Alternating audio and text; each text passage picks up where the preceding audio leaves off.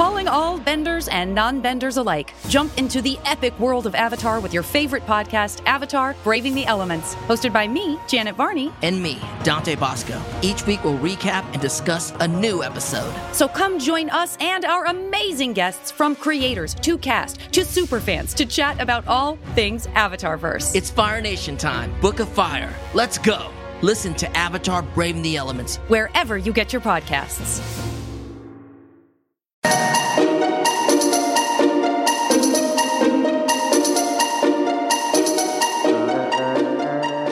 It's the witching hour, and we witches three have once again, and for perhaps a final time, found ourselves gathered together in the deepest, darkest corner of the woods. And today, I figured it out. I went shopping, and I've gathered the appropriate resources to get here, start a fire, and then make a spell in what I like to call a pie plate. You know what? That's totally fine. That's not a problem for me at all. Yeah, I love it. I love it. Yeah, let's just we'll make a witch's pie, which is like an apple pie, but it's made out of spells. So that sounds good to me. I'm good. I can't fight anymore. I can't do this. We need to wrap this up. I think the real lesson here is that cooperation is king. I'll eat your face. Hi, everybody. I'm Alex. I'm Justin. I'm Pete. And you're listening to the Chilling Podcast of Sabrina. And this is the final episode of part 1 of Chilling Adventures of Sabrina on Netflix. Chapter 10, The Witching Hour. We're going to recap everything up to this point, which I know Pete loves to hear. And then we're going to break down the episode, and maybe we'll do a little bit of a teasing thing for part 2 of the show. A teasing thing? A little bit of a teasing thing. That's what they call them, right? Teasing things? Is that like a chat and chew? Yeah. What? Is that like a chat and chew? Yeah. It's kind of like that. A sit and squawk. You're talking about a sit and squawk. We're going to call it Teasing of the Witch. Huh? Oh, hey, I like that. Hey. Pretty good, right? I've been thinking about that all week. I'm very excited. That's why we waited, so you could think of that? That's why we waited, so you could think of that? Yeah. We held off on doing the episode 10 podcast so that I could come up with, I don't know, I want to say B plus tops joke. Well, it's a pun. It's not even use the J word. It's more of a statement than anything. Yeah. But just before we get into it, just to mention, we are talking over the phone again. We were jamming through it for a while, ran into a little bit of a crux there, but we are getting back into it. So let's talk about this recap. Up until this point, Sabrina Spellman, who is a half witch, has been dealing with a big problem. Big problem is, should she embrace the witchy side of her nature? Should she embrace the human side of her nature? In the background, various forces have been conspiring to push her in one way or the other. The big one being Madam Satan, a.k.a. Miss Wardwell, who, spoiler, we kind of knew this, but we find it out pretty definitely, is the bride of Satan by the end of the episode. She has been manipulating Sabrina and slowly eroding her morals and trying to take away the things in her life so that she'd fully embrace her witch nature and sign the Book of the Dark Lord, which she moved away from, decided not to do in the second episode of the series. Meanwhile, she's been attending a school. Super clear about that. She was really against it. Yeah. All right, Pete, I can already tell how this podcast is going to go. She goes to the Academy of the Unseen Arts, which is a witch academy that is overseen by Father Blackwood, who is going to have twins with his wife. His wife has been having a little bit of a hard pregnancy, which has been overseen by the midwife, Aunt Zelda, who is Sabrina's aunt. And Zelda also has a little bit of a thing going on with Father Blackwood. The other aunt that Sabrina has is Aunt Hilda. Aunt Hilda has been working at a bookstore called Cerebus Books, which is owned by Gata from Battlestar Galactica. In character. That's the name of the character. That's the full name. Gata. They keep referring to him as that in the show. It's very off-putting. Also, I mean, it Sabrina- does cross over continuity-wise because aren't the Cylons were part of Earth in the end? Yeah, exactly. Well, it's everything is a cycle, Justin. Everything repeats itself. It goes over and over and over again. Oh god! And eventually, Yeah. you do like a really hardcore needle drop right at the end that destroys the entire series. That's what happened, guys. Wow, slam! Yeah, hardcore Battlestar confused by Galactica that. slab there. Oh, No, that was about Battlestar Galactica. It was not about Chili's Adventures of Sabrina. Sabrina thought- had a boyfriend named Harvey. Harvey, that is fucked they had up. a little bit of Come a on, mix dude. up, you guys. Hey, this is very You're- typical relationship you're drama. already- Okay, You're already past tensing them. Yeah, it's over, hold man. on, Harvey, Pete. Hold on, Pete. Harvey, more like hardly, because it's not happening. Oh, hey, F you, Justin. Here's what I'd say. First episode of Chilling Adventures of Sabrina, Harvey was all, there's no flying in my life without you, Sabrina Spellman. And as of last episode, he crashed and burned. Yeah, dude, I saw your meme. I got it. Thanks. Thank you. Wow. Should I have added you, Pete? No, it's fine. I can hear you crying over the phone, Pete. Anyway, so Harvey had to shoot his zombie brother to death because Sabrina brought him back to life. So they broke up. Super awkward. Happens all the time. Happened to me a bunch of times in high school. Meanwhile, Sabrina has two other friends that are dealing with their own things. Sorry to hear about that. It's all right. I'm well past it. Eventually, you find somebody who doesn't have a zombie brother, and that's when you get married. Sabrina has two friends. One is named Roz, who is slowly losing her eyesight, but gaining a second sight. She is able to see visions called the Cunning. This is something that's been passed down through her family from her grandmother and beyond. They assume that they were cursed by witches, though we're still not exactly sure what's going on there. And then there's also Sabrina's other friend, Susie, who has been seeing the ghost of her Aunt Dorothea, who helped the Greendale witches back in the day. What else can we tell you? There's a bunch of mean girls who are maybe not mean girls anymore. Prudence, Agatha, and Dorcas. And there's also Ambrose. Pretty sure they're still mean girls. They tried to kill Harvey and succeeded in killing Tommy. Gonna go out and say that, yeah, they're mean. I don't know. Again, it's witch society. It works differently. Yeah, that's and then classic. You're right. Oh, you're right. And Ambrose, who has been confined to the Spellman house for 75 years for trying to blow up the Vatican, is now allowed to go to the Academy of Unseen Arcs. He's striped up a relationship with a dude named Luke, mostly due to a love spell, which I think we got to talk about later in the episode a little bit. And last, but certainly not least, is the hero of Chilling Adventures. It's the Chilling Adventures of Nick Scratch. He's the bad boy with a heart who's got Sabrina's heart. Some interesting things going for him going forward. Let's get into it. Justin, walk us through this episode. All right. So it's the night of the storm, the great storm. There are bad omens, a dead bird. We get a fun montage of Harvey spilling ink, which is the worst omen because he's about to become Rob Liefeld. That's a really interesting note because, we don't, I don't know if you guys know this, we don't see Harvey's feet the entire episode. Yeah, exactly. And I'll tell you what, there's a major pouch infection coming to him. It's going to cover his belt area, up his chest, and down his pants. I hope we get more like big pouchy belts in the show because I feel like it's lacking. If season 1 of Chilling Adventures of Sabrina was New Mutants, season 2 is 100% going to be X-Force. Definitely. Yeah. You guys all know what we're talking about, right?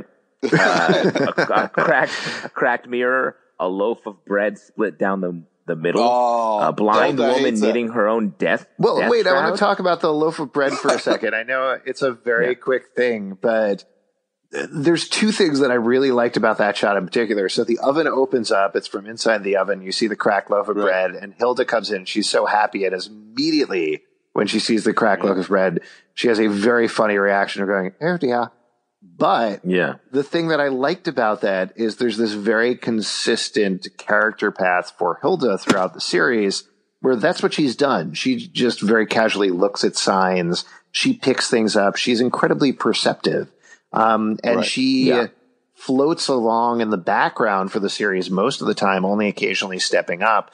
but really she's the one that notices things almost more than anybody else. While everybody is engaged in their own drama, she's the one that's looking out for everybody. And again, I know it's just a very small moment with a loaf of bread, but I think it's a prime example of that. Definitely. I think the cliche is she's got her eyes on the bread. Yes, everybody says that. Also, it's foreshadowing because that's us. We're looking at the show, and when we make a disgusting face at the end because it's like, oh, that's where they're going. Oh, that's going to happen. Oh, wow. Come on. I don't know if that's exactly what the metaphor there is, Pete. Are you saying we're the bread? Foreshadowing. Are you the bread, Pete? No, the show's the bread. And it splits. It takes a turn. I would say, Pete, and I understand we're jumping ahead to talk about the end here. I'm getting a very clear sense of what you thought of the end of this episode. But if we want to go down that ridiculous metaphor that definitely isn't accurate, the bread is split in half. This is only the first half of the season. This is not season 1 that we're looking at here. This is part 1. So where we end in episode 10 is just the first half of the story that's going to be continued in part 2 somewhere down the road. I get it. It's like the Avengers, they're going to kick you in the nuts at the end of it, and then you have to wait for the second part, So I get it. Yeah. Just real quick, what showing of Avengers did you go to that they kicked you in the nuts at the end?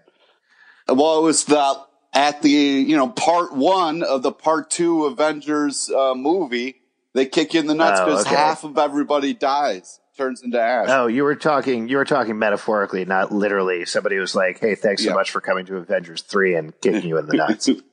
Exactly. Yeah, it's like 4D is good. It's 4DX, the fourth dimension. Yeah. Anyway, I think that was a good detour we took down that route. So those are all the bad omens that are coming away. Roz and Nana are hanging out, and the line right at the top, a blind woman knitting her own death shroud, which is not great news for Nana. Well, why don't we jump ahead to the bathroom scene, since that's vitally important, and I thought a really good big scene. So Roz and Susie go into the girls' bathroom and confront Sabrina, and straight up are like, "Are you a witch?" Yeah, that was awesome. They came right out and said it. Well, yeah, that whole scene, the way that it was shot. The shot of Sabrina immediately after that, where her shocked realization that they just came out and said it, the way that she turns around and immediately starts to lie and then blubbers and starts crying and explains everything that's going on, ending in the hug there. I thought that was great because there's a lot of different ways the show could have gone, and it certainly seemed to indicate that it was setting up this Sabrina lied, so everybody's going to split and it's going to be all her friends versus Sabrina. But that they kept it, honestly, I think, more realistic, that Sabrina told the truth and they love Sabrina and they hug her at the end of that scene. I thought that whole thing was wonderful. Yeah, well, and also I think go ahead, Pete. When she says, I wanted to tell you guys so many times, that was a great, honest moment for all of them. I think that was really one of the things that made that connection so powerful. And it also it raises the stakes for Mrs. Wardwell, for Madam Satan, who is her whole thing has been I'll make these teenagers dislike each other as her thing, and it's not working. So she has to go out there and get crazy by bringing back the 13 witches that were killed in Greendale. She first suckers a football player and then This may just be repetitive plotting, but I don't think so. I think there might be something more thematic with Archie comics and the way that they're treated here. You saying that Madam Satan's plan, which I think is accurate, is I'm going to break up this group of teenagers, is very similar to Hiram Lodge's plan over in Riverdale. Why do you think that is? Why do you think that is so resonant and such an important thing on both shows? Well, I think narratively, both characters are messy bitches who love drama. What? Explains. What just happened? The whole thing. What? Who you call a messy bitch? They're all messy bitches, dude. Oh, come on, man. Well, it is. I mean, you mentioned this a couple of episodes back, Justin, but that you feel like Sabrina is the Archie of this show, not just because she's the center of the show, but in the way that she barrels forward through things without necessarily thinking about the consequences of them. So the fact, and I think she proved it in this episode. Yeah, absolutely. And that the villains treat them in a very similar way. I just think it's interesting to mention. That's all. Well, and I think in both series, you have these powerful characters, Archie and Sabrina, that are so vulnerable to their emotions and their impulses. So that's why, I mean, to take it the side of the villains seriously, they're like, oh, all I need to do is exploit this like crazy hormonal teenager that makes insane choices all the time. No problem. So it's sort of the easiest path for them is to be like, this is a powerful figure in the town or in witch society, or Satan likes this person, Archie, obviously I'm talking about. And it's easy to turn them and make them do what they need to. Wait, sorry. Did you say Satan likes Archie? Satan loves Archie. Oh, do you think it's Satan the red hair? loves a redhead. The red hair. Yeah. They're like, ooh, their head's already on fire. So Madam Satan, though, as soon as she realizes that she has not broken up Sabrina and her friends, picks out a student, makes out with him at a tree, and then slits his throat in order to summon a bunch of witches. Slits his throat onto a tree.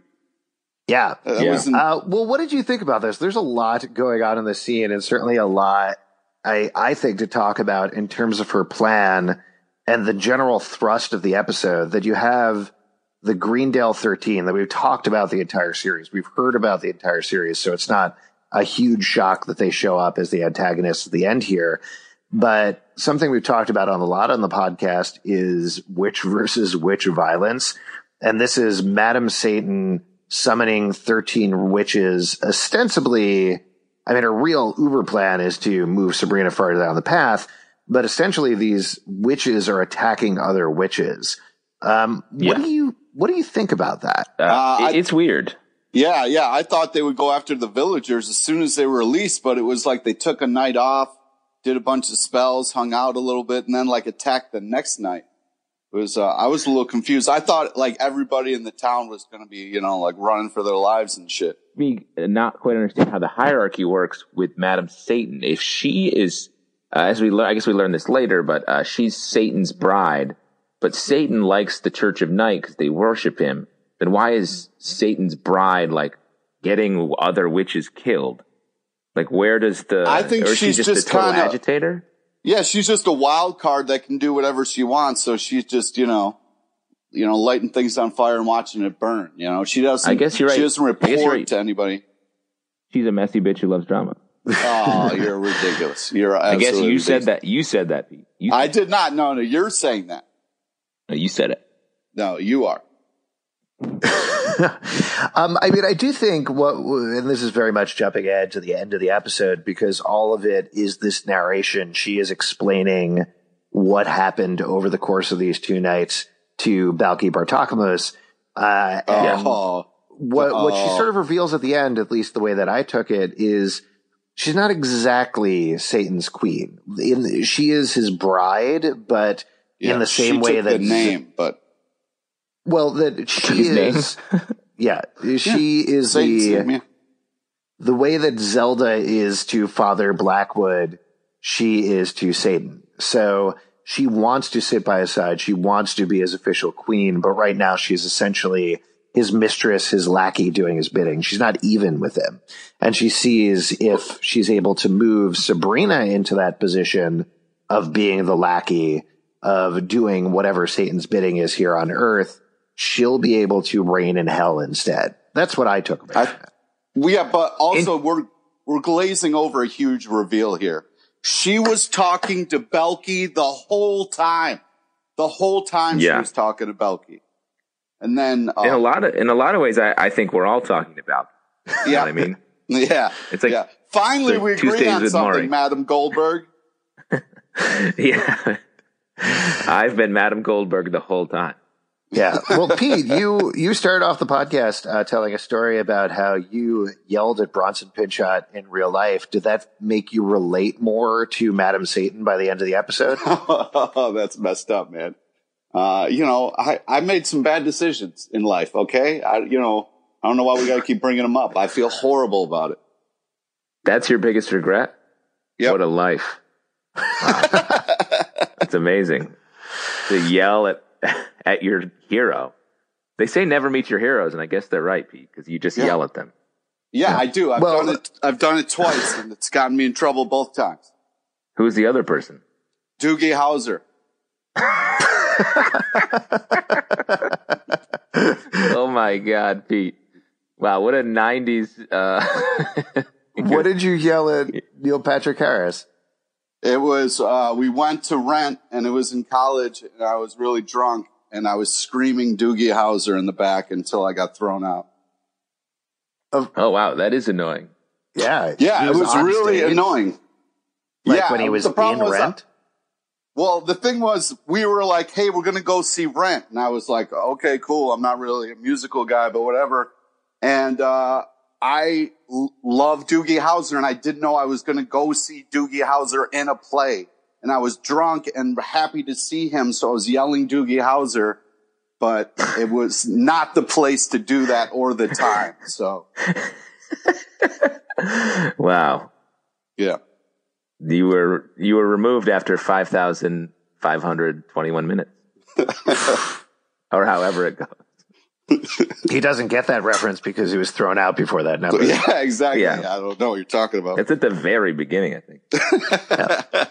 We should do a separate podcast, great. which is just Pete apologizing to celebrities that he yelled at.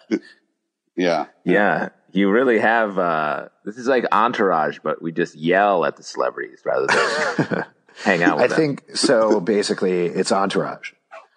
Yeah. Great point. Pete's the Vinny. Oh man. Ooh, can I be the turtle? Wow. No one's ever said, can I be turtle? No, sure. I want to be turtle. Oh wait, you're saying we're a bunch of turtles? Yeah, we're better than that. 3 turtles on a podcast. I don't know what to tell you. Let's jump back to the plot of Chilling Adventures of Sabrina. So after the witches are summoned, as we mentioned, they wander around Greendale and check everything out. They have 2 nights to be back on Earth, 2 hours over the course of the witching hour. And the first one they use it to check out, and the second one is their actual attack. But we get this super creepy sequence, which I thought was really fun, of them just floating around town and looking at everything. And I thought it was neat. Just overall, this whole episode felt appropriately climactic to me, the way that it was paced, the way that it was directed. It definitely amped things up for the rest of the season. Yeah, I thought it was a really well-made episode. And so many creepy images, to your point. The climactic image at the end I thought was really just wild. I do want to jump back and talk about they go to the School of the Unseen Arts, and Sabrina tells, or it's known that her and Harvey broke up, and then we got Nick. Yeah, Scratch, they say that every time they can. Yeah, and he's dropping true love bombs right at Sabrina. He's really going above and beyond here. It's very impressive to see Nick be like this. Yeah. Hey, look man, you gotta take Nickelodeon. You got wow, nice. Don't tell him who's in that. When your name is Nickelodeon Scratchington, like Nick Scratches it, you got to go hard, and he does. The witches are wandering around, which is this awesome sequence, and pretty soon people start to realize that things are about to go very, very bad. I think. Is it Father Blackwood or Ambrose who's the first to realize that things are awful? I think it's Ambrose and Luke in the wood, right? Oh, yeah, and then, they're there. Well, Father Blackwood's book starts burning, and that's like more of a direct, the omen moment. And then the witches are circling outside of Susie's place, and Dorothea is like, hey, it's cool. I buried all the witches, so they owe me a favor, so don't stress. I thought it was super clear at that point that Madame Satan was Dorothea, the way she was working the same agenda. Well, I felt watching this episode, it made me feel like that Dorothea is just a straight up ghost. Really? What did you think, Alex? Yeah, I agree with you about that. That I know we had this whole theory that she's secretly Madame Satan, which I think would have made sense, except she's just, she's just a lady. She's just a lady ghost. That's pretty much it. And I feel like there needs to be a little bit of an explanation of where she came from and how Susie was able to summon her and exactly what's going on with ghosts in this series when we come back for part 2. Right now, when it comes to Roz's stuff with the cunning, I feel like we have a better understanding and explanation of that, even though there's still some plot points that need to be filled in, than Susie, who's just like, yeah, it's cool. I got my ghost friend. That'll protect us. We're all good. Yeah. It's kind of ridiculous how the whole season you guys have been like, oh, yeah, it's Madam Satan. I don't believe it. Then I finally believe it. And you guys are like, nah, definitely a ghost. Yeah. We're just very contrary. We're contrary. Yeah. Sorry. Yeah. Whatever you do, I do the opposite. One other thing that I want to talk about that's a little bit of I think a thematic thing going on in the show is Ambrose goes out into the woods. He discovers the Red Angel of Death horseman action figure that's in the fire that the Greendale 13 had used to summon the straight out of the basket of the Red Death horseman. And then he gets choked by some witches. There's a lot of choking in this series. Like people like legit choking each other. That's it. That's my whole observation. Oh, nice. What do you think is that a reference to Darth Vader? He did a lot of choking. Or is it just a warning like, hey, when you're choking, stop it. Have someone do the Heimlich. Yeah. I think like the main lesson of the series is, stop choking people. Yeah. Yeah. Oh, it's a message to chokers like, hey, chokers is choking someone is a serious thing. Yeah. You shouldn't choke. It's no joke. It's no joke when you go out and choke. Oh man. Yeah. My favorite PSA part machine of the series, and again, I know this is jumping ahead, but for those of you who just jumped on to watching Altered Carbon or whatever next, if you stay on the credits, there's an after credits sequence where the cast comes out and is like, hey guys, I know we're the cast of Chilling Adventures of Sabrina. We want to be real for you a second about something called choking. And then they did that choke is no joke rap, which was really bad. It was just very bad. Oh, you thought it was bad? It's funny. I wrote that. I feel weird now that you would call that out. I'm so sorry. Yeah. I forgot about that. And we actually went from the Ghost Hunter show directly into writing a PSA about choking. Yeah. Hey, man, the life of a freelance writer is strange. I'm not going to lie to you. And Justin, for the record, I thought it was an amazing rap, and I downloaded it on iTunes. It's my new ringtone. Oh, wow. That's great. That's going to interrupt so many great musicals someday. And I should say, Altered Carbon is our sponsor for this week. So please do not take down the television show Altered Carbon anymore, Alex. I mean, they had a white guy playing an Asian dude, and it was pretty fucked up. That's all I'm saying. Oh, wow. You just took that. That was what the ad copy was, that. Hey, Altered Carbon. It's weirdly fucked up and racist in a weird way. Yeah. Enjoy Netflix. Yeah. Oh, man. That's how you know it's real. One thing I thought was super scary was that witch with the giant eyes that grabs Ambrose. Mm-hmm. Maybe the scariest thing of the episode to me. Yeah, was that... I couldn't figure out whether that was a special effect or if that lady just actually looks like that.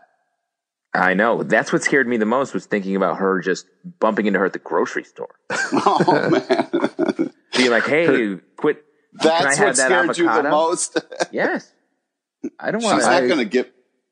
I went to the grocery store the other day, and that lady was there, and she just straight up choked me out as like, where's the cream of wheat? I'm looking for cream of wheat. Very upset. That is a very witchy... You're lucky to be alive. Yeah. I really am. Another close call for Alex. Yes. Another cream of wheat related incident for Alex. We all have our things. So the Greendale 13 go around. They've summoned the Red Angel of Death. Father Blackwood brings all the witches together and gives a big speech about how they're going to be safe. They're going to get away. Rouses everybody except for the Spellmans, who are like, what about the humans, you guys? Yeah. And this led, I know we talk about Aunt Zelda every single episode. But this led to, I think, my favorite Aunt Zelda moment of the entire season so far.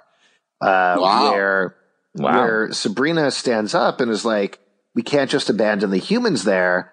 And Zelda says, we can't, which is so shocking, again, to think about the Zelda that we met in the first episode, to her saying, we are Spellmans. We follow what your father did. We do the right thing. We are going to make sure everybody in this town is safe. It's not fair. And I thought that, to me, that was the really rousing speech of the episode. That moment was awesome. I agree. I mean, Zelda is great. She's maybe the most interesting character on the show, I think. That or Hilda or Ambrose or your bad boy alert. Yeah. Wow. All of them. I mean, that's what I mean. Like, that's what's great about the show. It's got a lot of interesting, fun characters. Yeah, stop pitting them against each other, Justin. Yeah, I know. How dare I? So yeah, they moving forward, the witches are trying to take the firstborn of all the mortals and witches, and we learned that the 13 were sacrificed by the other witches so they could maintain their cover. Yeah, that was a big reveal, and that's why they hate them, which I thought was cool and sort of fair for the 13 to be like, "Hey, you let us die. That's fucked up." Yeah, I'd be upset about that. Yeah. Well, when I conjure you to exact revenge for something, please remember that, Pete. I'm never gonna be your puppet. All right, so fuck you. Wow. Sabrina is once again deeply matter of fact about death in general, just very casually talking about it. And the Spellmans agree to go protect the town, and they make an awesome tornado. Yeah, that was fun. Yeah, that was a very cool sequence. It was the first of the Spellman spell sequences that happened in the episode. It was a neat solution to force everybody into the storm shelter under the school. But of course, everybody heads to the storm shelter except for the key characters on the show. Yeah. Because, of course, that's what's going to happen. But again, that was fun. It felt big. I know we've referenced Buffy a lot on this podcast, but to me, it felt very season finale of Buffy, where season finale Buffy was, where Buffy is always like trying to figure out a way to save the town, but without anybody finding out she's a vampire slayer. So the same sort of thing was going on with Sabrina, and I enjoyed that. Yeah. Let me ask you, at the end of the first part of the season of Buffy, did she sell out or no? Yeah, she becomes a vampire at the end of the first season. Okay. Controversially. Cool. Yeah. We'll get there in a minute, Pete. Real character check-in. Balky is just pushing it with Wardwell, which is not a great choice. Yeah, Harvey is, man. Roz and Nana and Susie won't leave, and Susie's like, I got this. I know a ghost. And Harvey and his dad won't leave their house. So Nick Scratch shows up to wait. Bad boy on good boy. Bad boy on good boy session. The Sabrina should have been like, hey, listen, Harvey, this is a bad idea because of all these ghosts that are coming to this town, and also this, you know what I mean? Like, but she literally does that. You're a witch. She does that. She tries to, but she gives up too quick. She's got to really spell it out for him. Well, so that's her ex, man. That's her ex. She doesn't care. Yeah, she's moved on. Oh, well, they have. So we should mention the scene. She goes to talk to him in the library, find out how he is doing. This is actually, I think, a little earlier in the episode. We get our second Riverdale name drop of the series. He mentions that they didn't take the brother to the Spellman mortuary, of course, because they're broken up forever. Instead, he took him to a mortuary in Riverdale. Now, this is a weird thing that I realized. There's not actually a mortuary in Riverdale like that we've seen on Riverdale. There's Dr. Curdle and his son, Dr. Curdle Jr., but they're in like the police mortuary versus like an actual mortuary. All the funerals that we've seen on Riverdale have either been in the cemetery or in Thornhill, just in a house, because that's a normal thing that happens. But it's not like they're going to take the time and show you every store and everything in Riverdale on the show. So like, You can, okay, fine. Of all the crazy things in Riverdale, of course, sure, why wouldn't they have them? No, guys, I have a theory. I don't know where people in Riverdale are getting their clothes dried. We haven't seen the dry cleaners yet. You're right. Do you think they take them to Greendale? Maybe that could be, though I don't even remember if we've seen them in Greendale. That's what we need. We already had that Riverdale flashback episode. We need a store check-in episode. Yeah, just a walkthrough. So, speaking of walking through, Hilda does an amazing entrance while they're in the library, which was pretty badass. That was the best segue I've ever heard you do on any podcast we've ever done, Pete. I just wanted to honestly, I thought the same thing, and I didn't want to call it out because it was so good, but it is. Yeah. So that was so good. Yeah. And fast. It's going to sound like we edited it, and we didn't. Pete just did it. Yeah. He just said it. We didn't prompt him or anything. So, you're right, though. Hilda just walks in, tells her that there's a huge problem, and immediately apparates out. Can we talk about teleporting in this episode? Because that's just like a new thing that they kind of just throw in there. I think Hilda was astral projecting, because even Harvey's she's astral projecting. Yes. Yes. But there is a lot of teleporting where it's like, wait, what? They should have done that a lot more. They should just look right at the camera and go, magic. But back to what you were saying earlier, Pete, about Harvey not leaving the house. It's a dumb decision that he's doing, but he is so angry at Sabrina, not just for lying about her nature for so long, but also leading to the death of his brother, but also just the fact that she wiped his memory. You know, all of these terrible things happened that she did. So he's making the wrong decision, but to me, it makes sense. It's obstinate in exactly the way that he would be obstinate about it, you know? Yeah, you're right. Because sometimes they don't do a good job with that. They did a really good job. He's totally justified. But she also, I mean, he doesn't know everything. Like, she put a spell on him, protect him in the mine, you know, like, anyways, let's move on. I don't want to get emotional about this. Well, I do want to ask you, when Nick Scratch shows up, certainly that's setting up like a little battle of the wills for Sabrina, but do you kind of ship them a little bit? Do you ship Kinky Scratchy? I think they are destined to have some real friendships. Those two. I think so. I mean, to be totally serious about it, and I know I'm mentioning Buffy way too much. I definitely get like Angel Spike vibe from both of them, where they don't like each other, but they do hang out together, and I'm looking forward to seeing more of that in part 2. Well, I mean, when you have a bad boy and a good boy, the thing they have in common is both boys. They're both boys. I'll tell you what, as the season has gone on, it's been proven that Nick is less of a bad boy and more of a good boy. How dare you? How dare you? That's right, because he's doing everything Sabrina wants, and like that's not bad boy Styles. No. He's doing the right thing. He is being supportive. He is a bad boy. No, he is not. Dare. No, he is not. No, he used to be a bad boy, but now he's not a bad boy. He's so bad. Boy. He's so bad that he's all the way on the other side. Suck it, Madam Goldberg. Suck it. He's so bad that he's good. He just touches the good side because he's so bad. No, that doesn't make any sense, and you know that. Don't you take this away from me.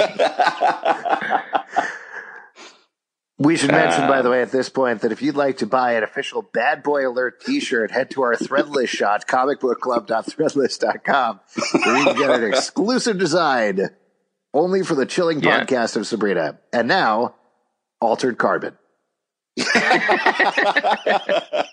No one's ever said that except for Netflix. Oh, man. So, moving on from Pete's outright lie back into the story. Oh, yeah, sure. I'm the only liar. Blackwood pulls, we talked about teleportation, Blackwood pulls Zelda to the academy because his wife is going into labor. And while at the same time, Luke pulls Ambrose to the coven because he loves him, which is nice. So I want to talk about this because several episodes back, and we discussed this quite a bit, Luke ghosted Ambrose, and Hilda snuck a love potion into Luke's coffee, and then immediately after that, they've been together nonstop. Now, Ambrose doesn't know about the love potion. Luke doesn't know about the love potion. But this episode, we get an I love you from Luke, which Ambrose looks completely panicked about. When do you think this doesn't matter? Like, am I focusing on this love potion too much? Because I think that I still feel like that has to come out at some point, that Luke isn't actually in love with Ambrose.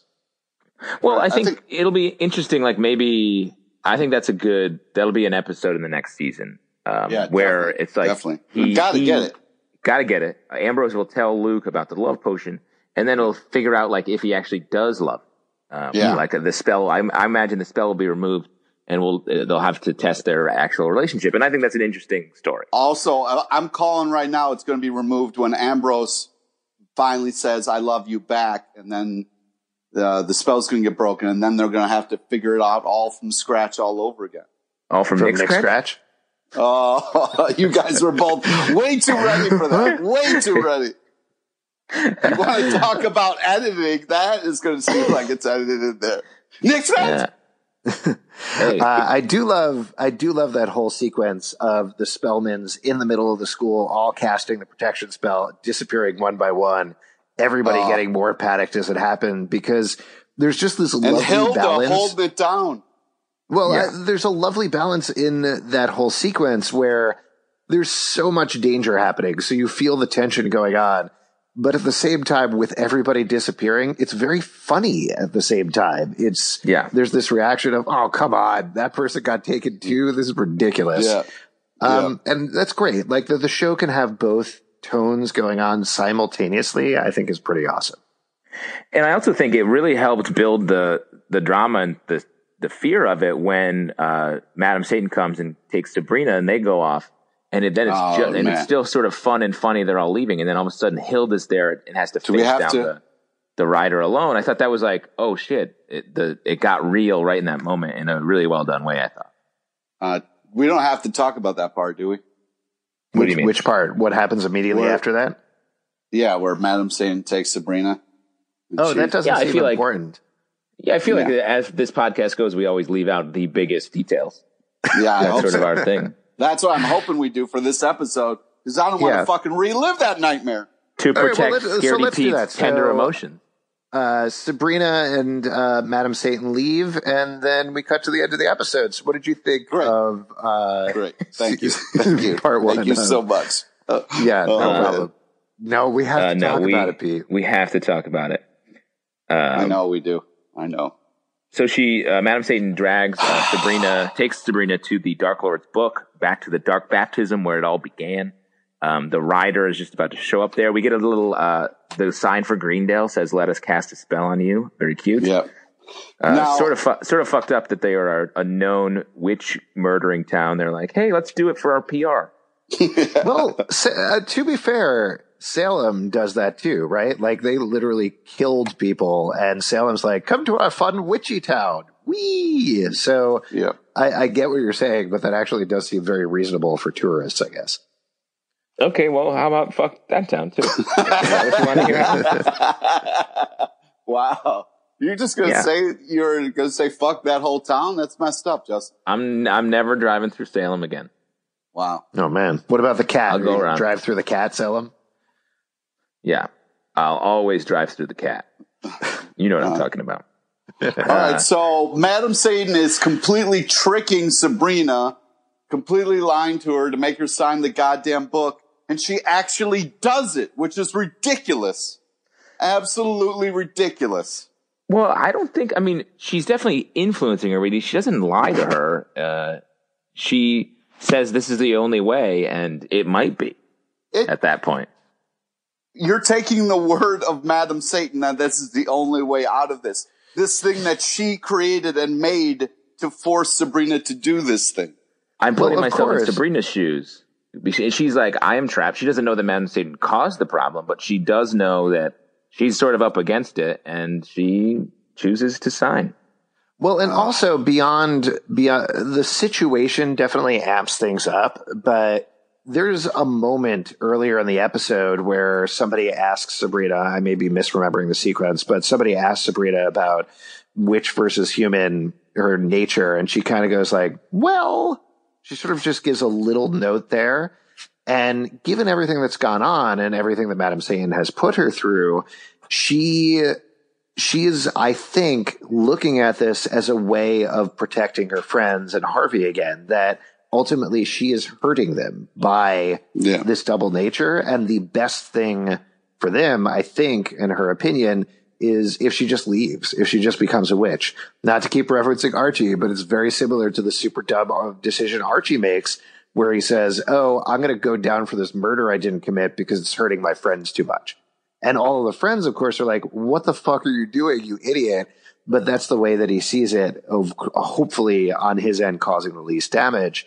Here, I think it's the same thing for Sabrina, that it's not just about fighting the Red Angel of Death. It's also about making a decision that she thinks ultimately removes her from the negative impact she is having on her friends' lives. Yeah, but it's so, you're true, but it's just as the viewer, it's just, she made such a hard stance early on, like, I don't want to do this, is wrong. She sees her mom is like, I baptize you as a Christian. Like, that is a clue that she shouldn't sell out, to do this. And it's just the fact that she kind of gives up and goes with the one thing she didn't want to do is just, as somebody who's like, we have to do what's right, we have to do what's moral. It's a heartbreaking decision to watch her make. Absolutely. I mean, at the same time, though, and we talked about this in an earlier episode, I believe the third one, I think there's outs for her. And I think what we're going to see is this is, the Empire Strikes Back moment at the end of this first part going into the second part. Yeah. But you're talking about like using whiteout? You're talking about a long scroll that comes up on the screen at the start of every episode? Yeah, exactly. I mean, there's a lot of text. And as you see, there's a lot of text in the book, and that was my whole point. Okay. And cool. You think she can just like white out her name and be like, look, I didn't do that?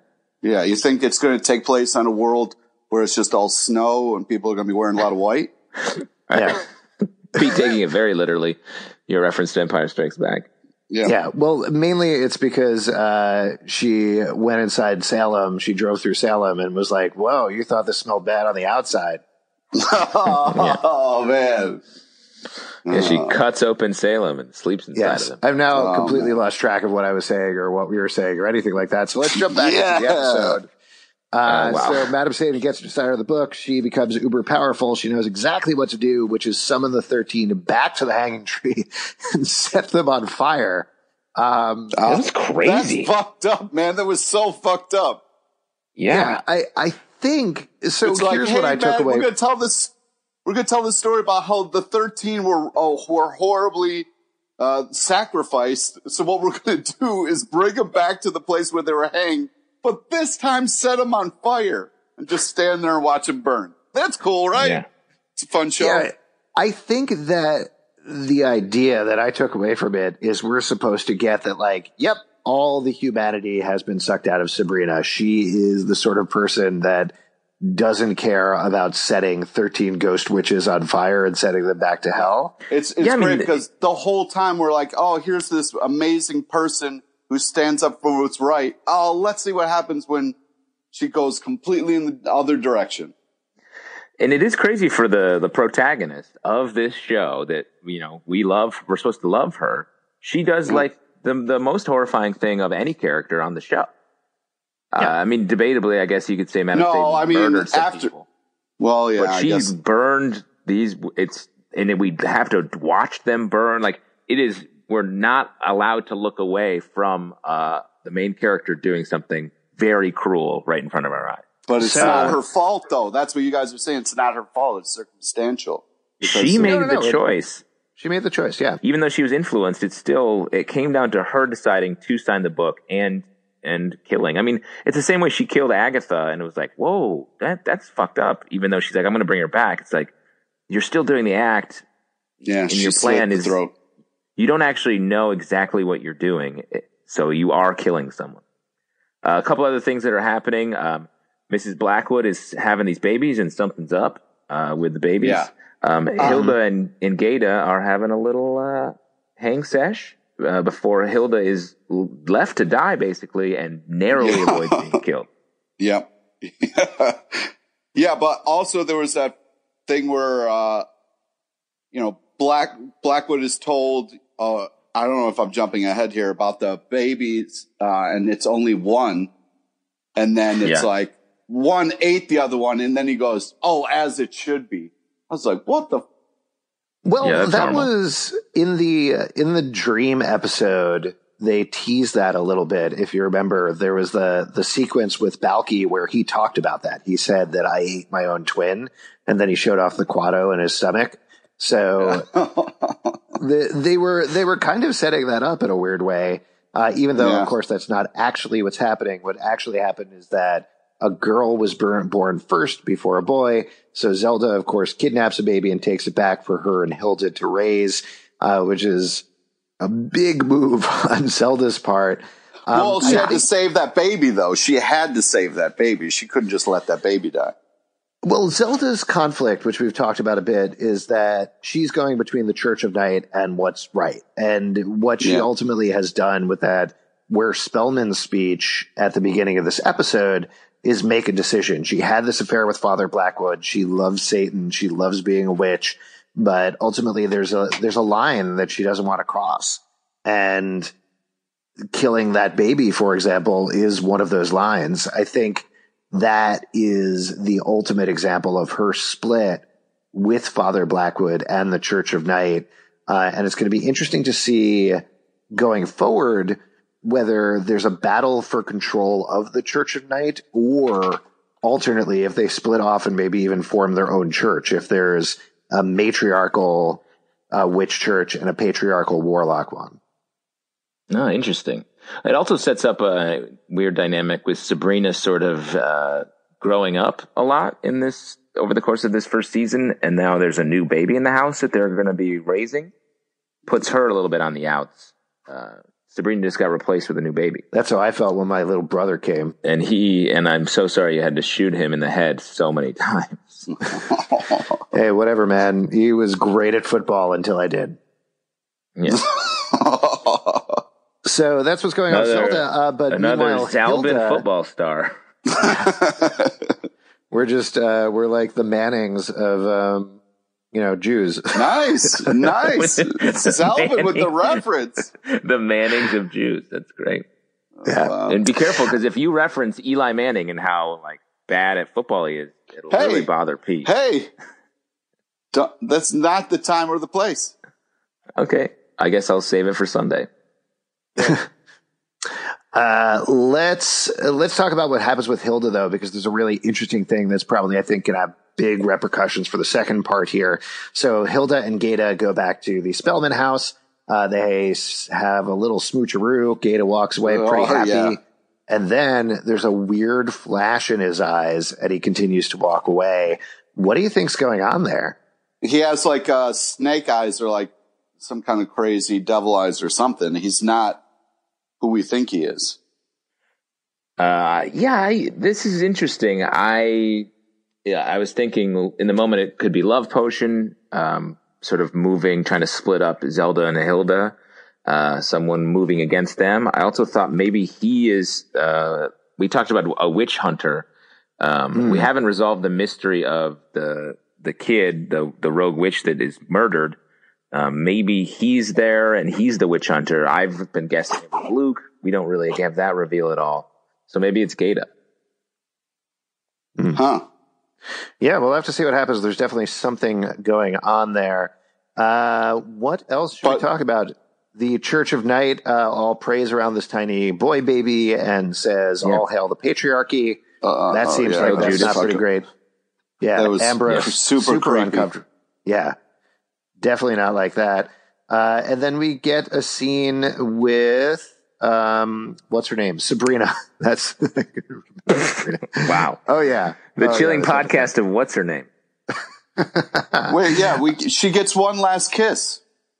So a couple of things about this scene that I thought were kind of neat. First of all, this is such a weird specific thing, but the way that, so she is, and I didn't realize we were doing this until the very last episode, but this is almost now set up as a Sabrina origin story, because the way that she shows up in Harvey's room, she has all this power that she has from the comics. She has the white hair from the comics. Yeah. And even the way that she's sitting when she shows up in Harvey's room is sort of like a classic Sabrina from the comics pose, which I thought was so subtle but very neat.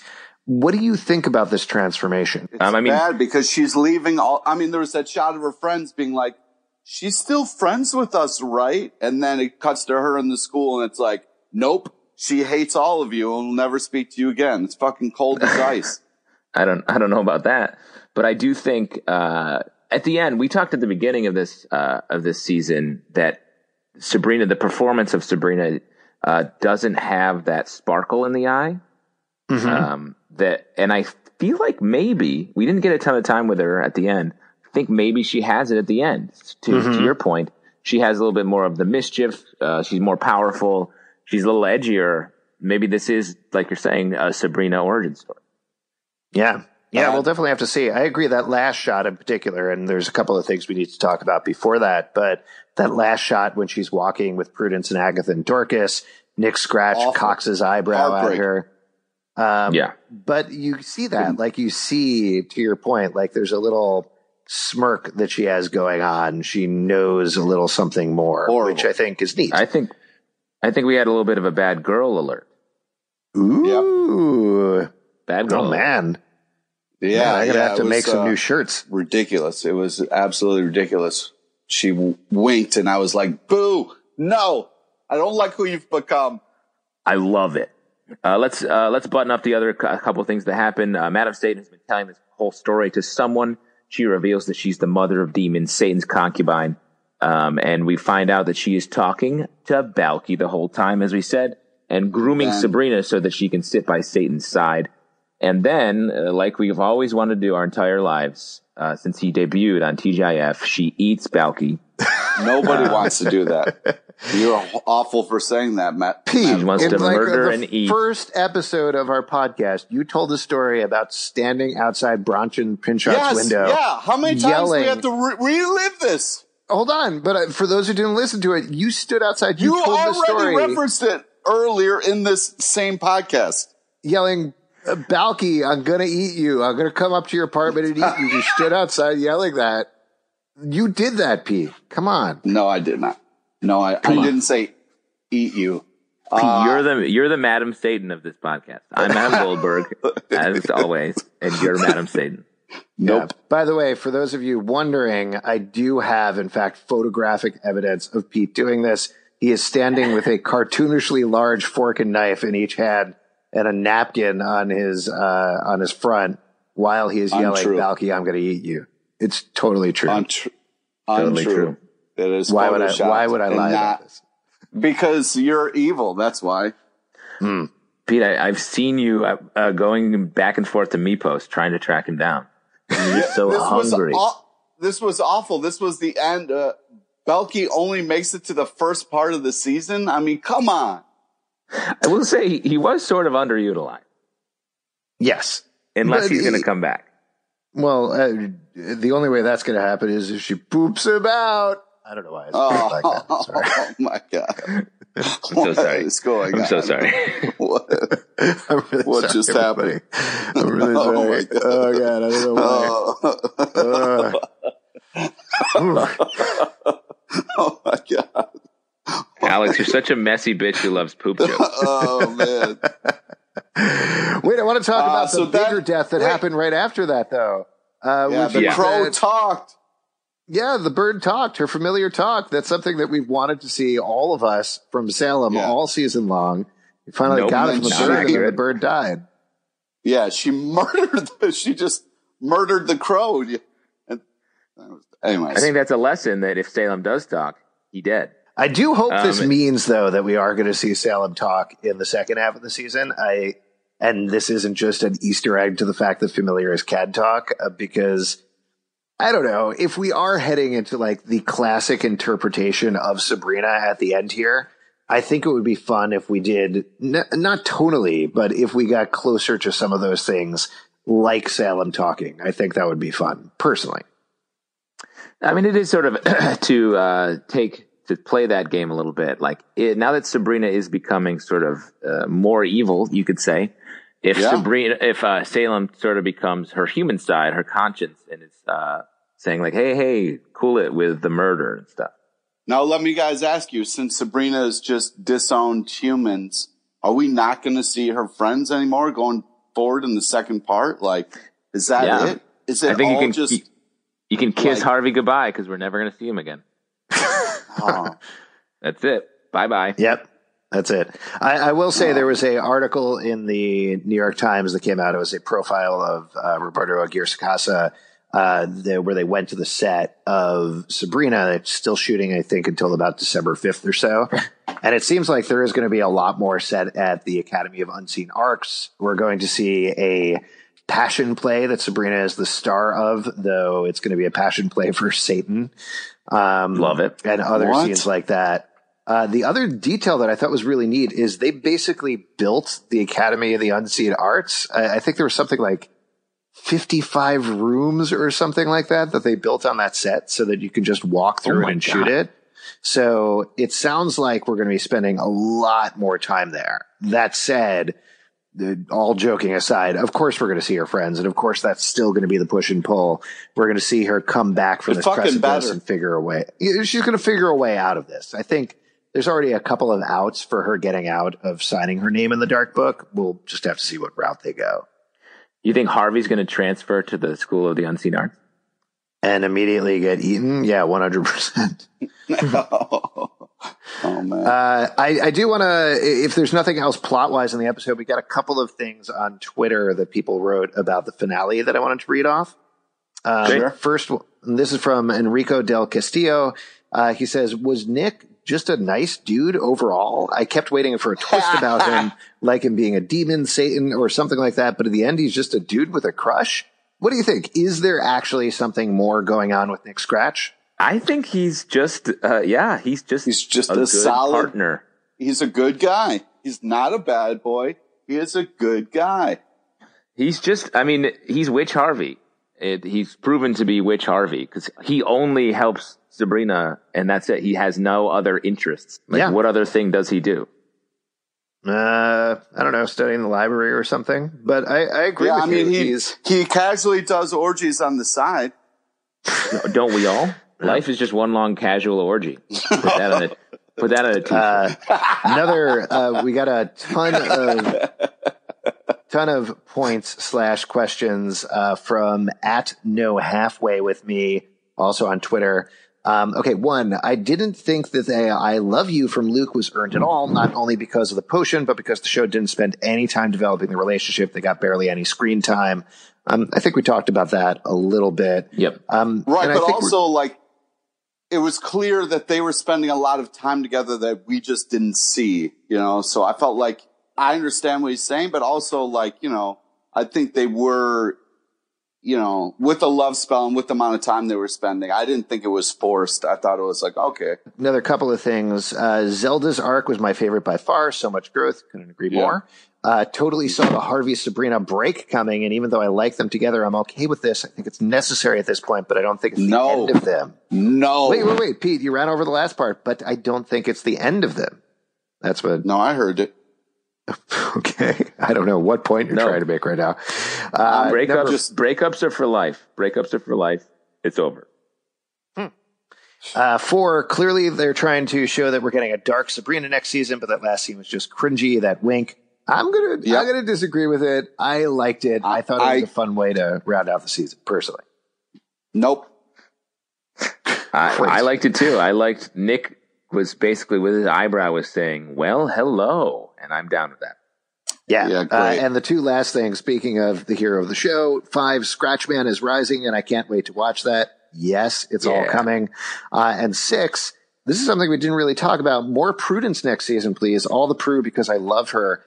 She and Agatha and Dorcas were very much, I felt, pushed to the side this episode. Prudence showed up in the birth, but she didn't get as much to do as she did the last couple of episodes. I think that... too much going on. Yeah, and also, that's what's going to be nice about the second half, is you're going to get plenty of Prudence now that she's at the school. Before we wrap up, let's do the whole first quote-unquote season of Sabrina. Which witch reigns supreme? Which witch was the number one witch over these first 10 episodes? I'm going to have to go with Hilda.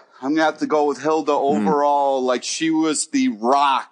Like, Hilda held it down the whole time. And when you saw at the end, when she was like, I'm moving out, she's like, I'm underappreciated.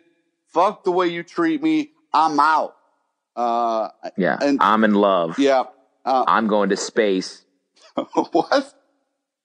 With Gaeta. Yeah, I'm going with Hilda. She's amazing. From a pure spellcasting point of view, I think Nick Scratch reigns supreme. Oh, boy. He did the coolest stuff. Oh, God. Am I right? No, you're not right. No, you're not. No? No. Well, he's my pick. It's a little bit of a tie for me, but originally, I think like for the first half of the series, I'd say Ambrose, and I think Chance Perdomo, who plays Ambrose, is delightful throughout and one of my favorite performances. But really, the more that we talk about it and the more that I think about it, I think Aunt Zelda is the one that I'm going to go with. She has the biggest, most powerful change over the course of the season. Miranda Otto gets some phenomenal dramatic things to do. And she just, particularly in this last episode, stands up in such a big way. And it's such a turn from where she was in the first episode. It's so good. And I can't wait to see where she goes next. Agreed. Yeah, truly, I think all the witch characters are good. Yep. Yeah. Even Dorcas. No, not Dork. She was the one who was behind the spell. Where's this coming from?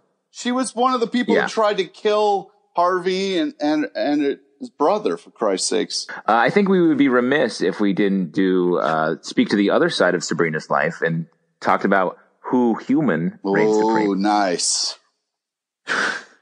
Really? Would we be remiss? We would be remiss. Well, yeah. Why are you saying like that?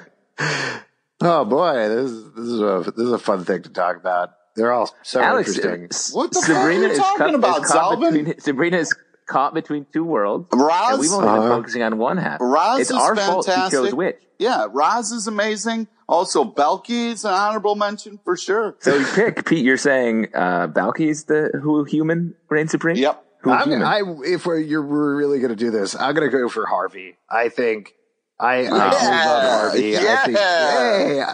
I like the earnest, honorable, good character. I think he has a lot of chemistry with Sabrina. I really looked forward to their sweet scenes together when it's just the two of them.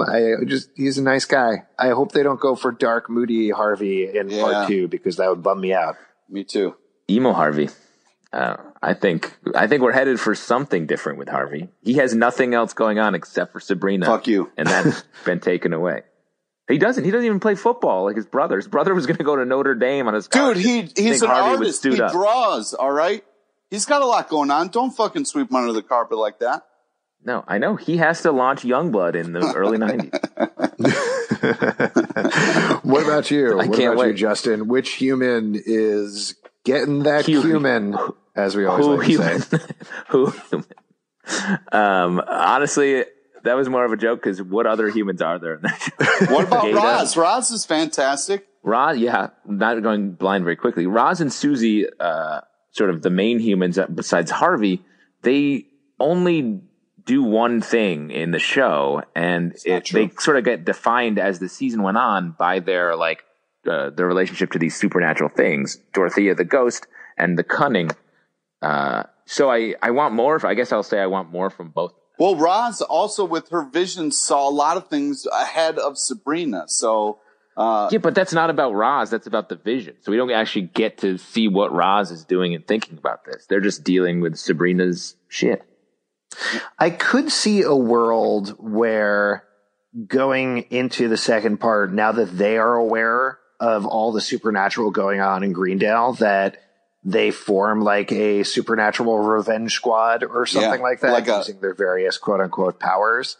But again, to your point, Justin, that feels very much in relation to Sabrina, where it's the sort of arc where they're doing that and they're like, oh, we really miss Sabrina. And then Sabrina comes back and they're like, yeah, we're all back together. But yeah, I'm very curious to see how they are going to continue to be worked in the second part. All right, guys, thank you so much for listening to the first part of our Sabrina podcast. chilling podcast of Sabrina. If you'd like to support this and other podcasts we do, patreon.com/comic book club. Also, if you're a fan of the Archie comics, we do a weekly Riverdale podcast called Riverdale After Dark that you definitely should check out. That goes up after every episode of the show. Also do a live comic book talk show every Tuesday night at 8 p.m. at the People's Improv Theater Loft in New York. Please come on by. It's totally free. We'll chat with you about Sabrina. We're always happy to talk about whatever. Pete, what else do you want to plug? Friend us on Facebook so you get to know about the amazing guests we have on our live show. Follow us on Twitter at Comic Book Live. Check us out at comicbookclublive.com for the podcast and more. And we'll see you at the Spookatorium. Oh, Cauldron.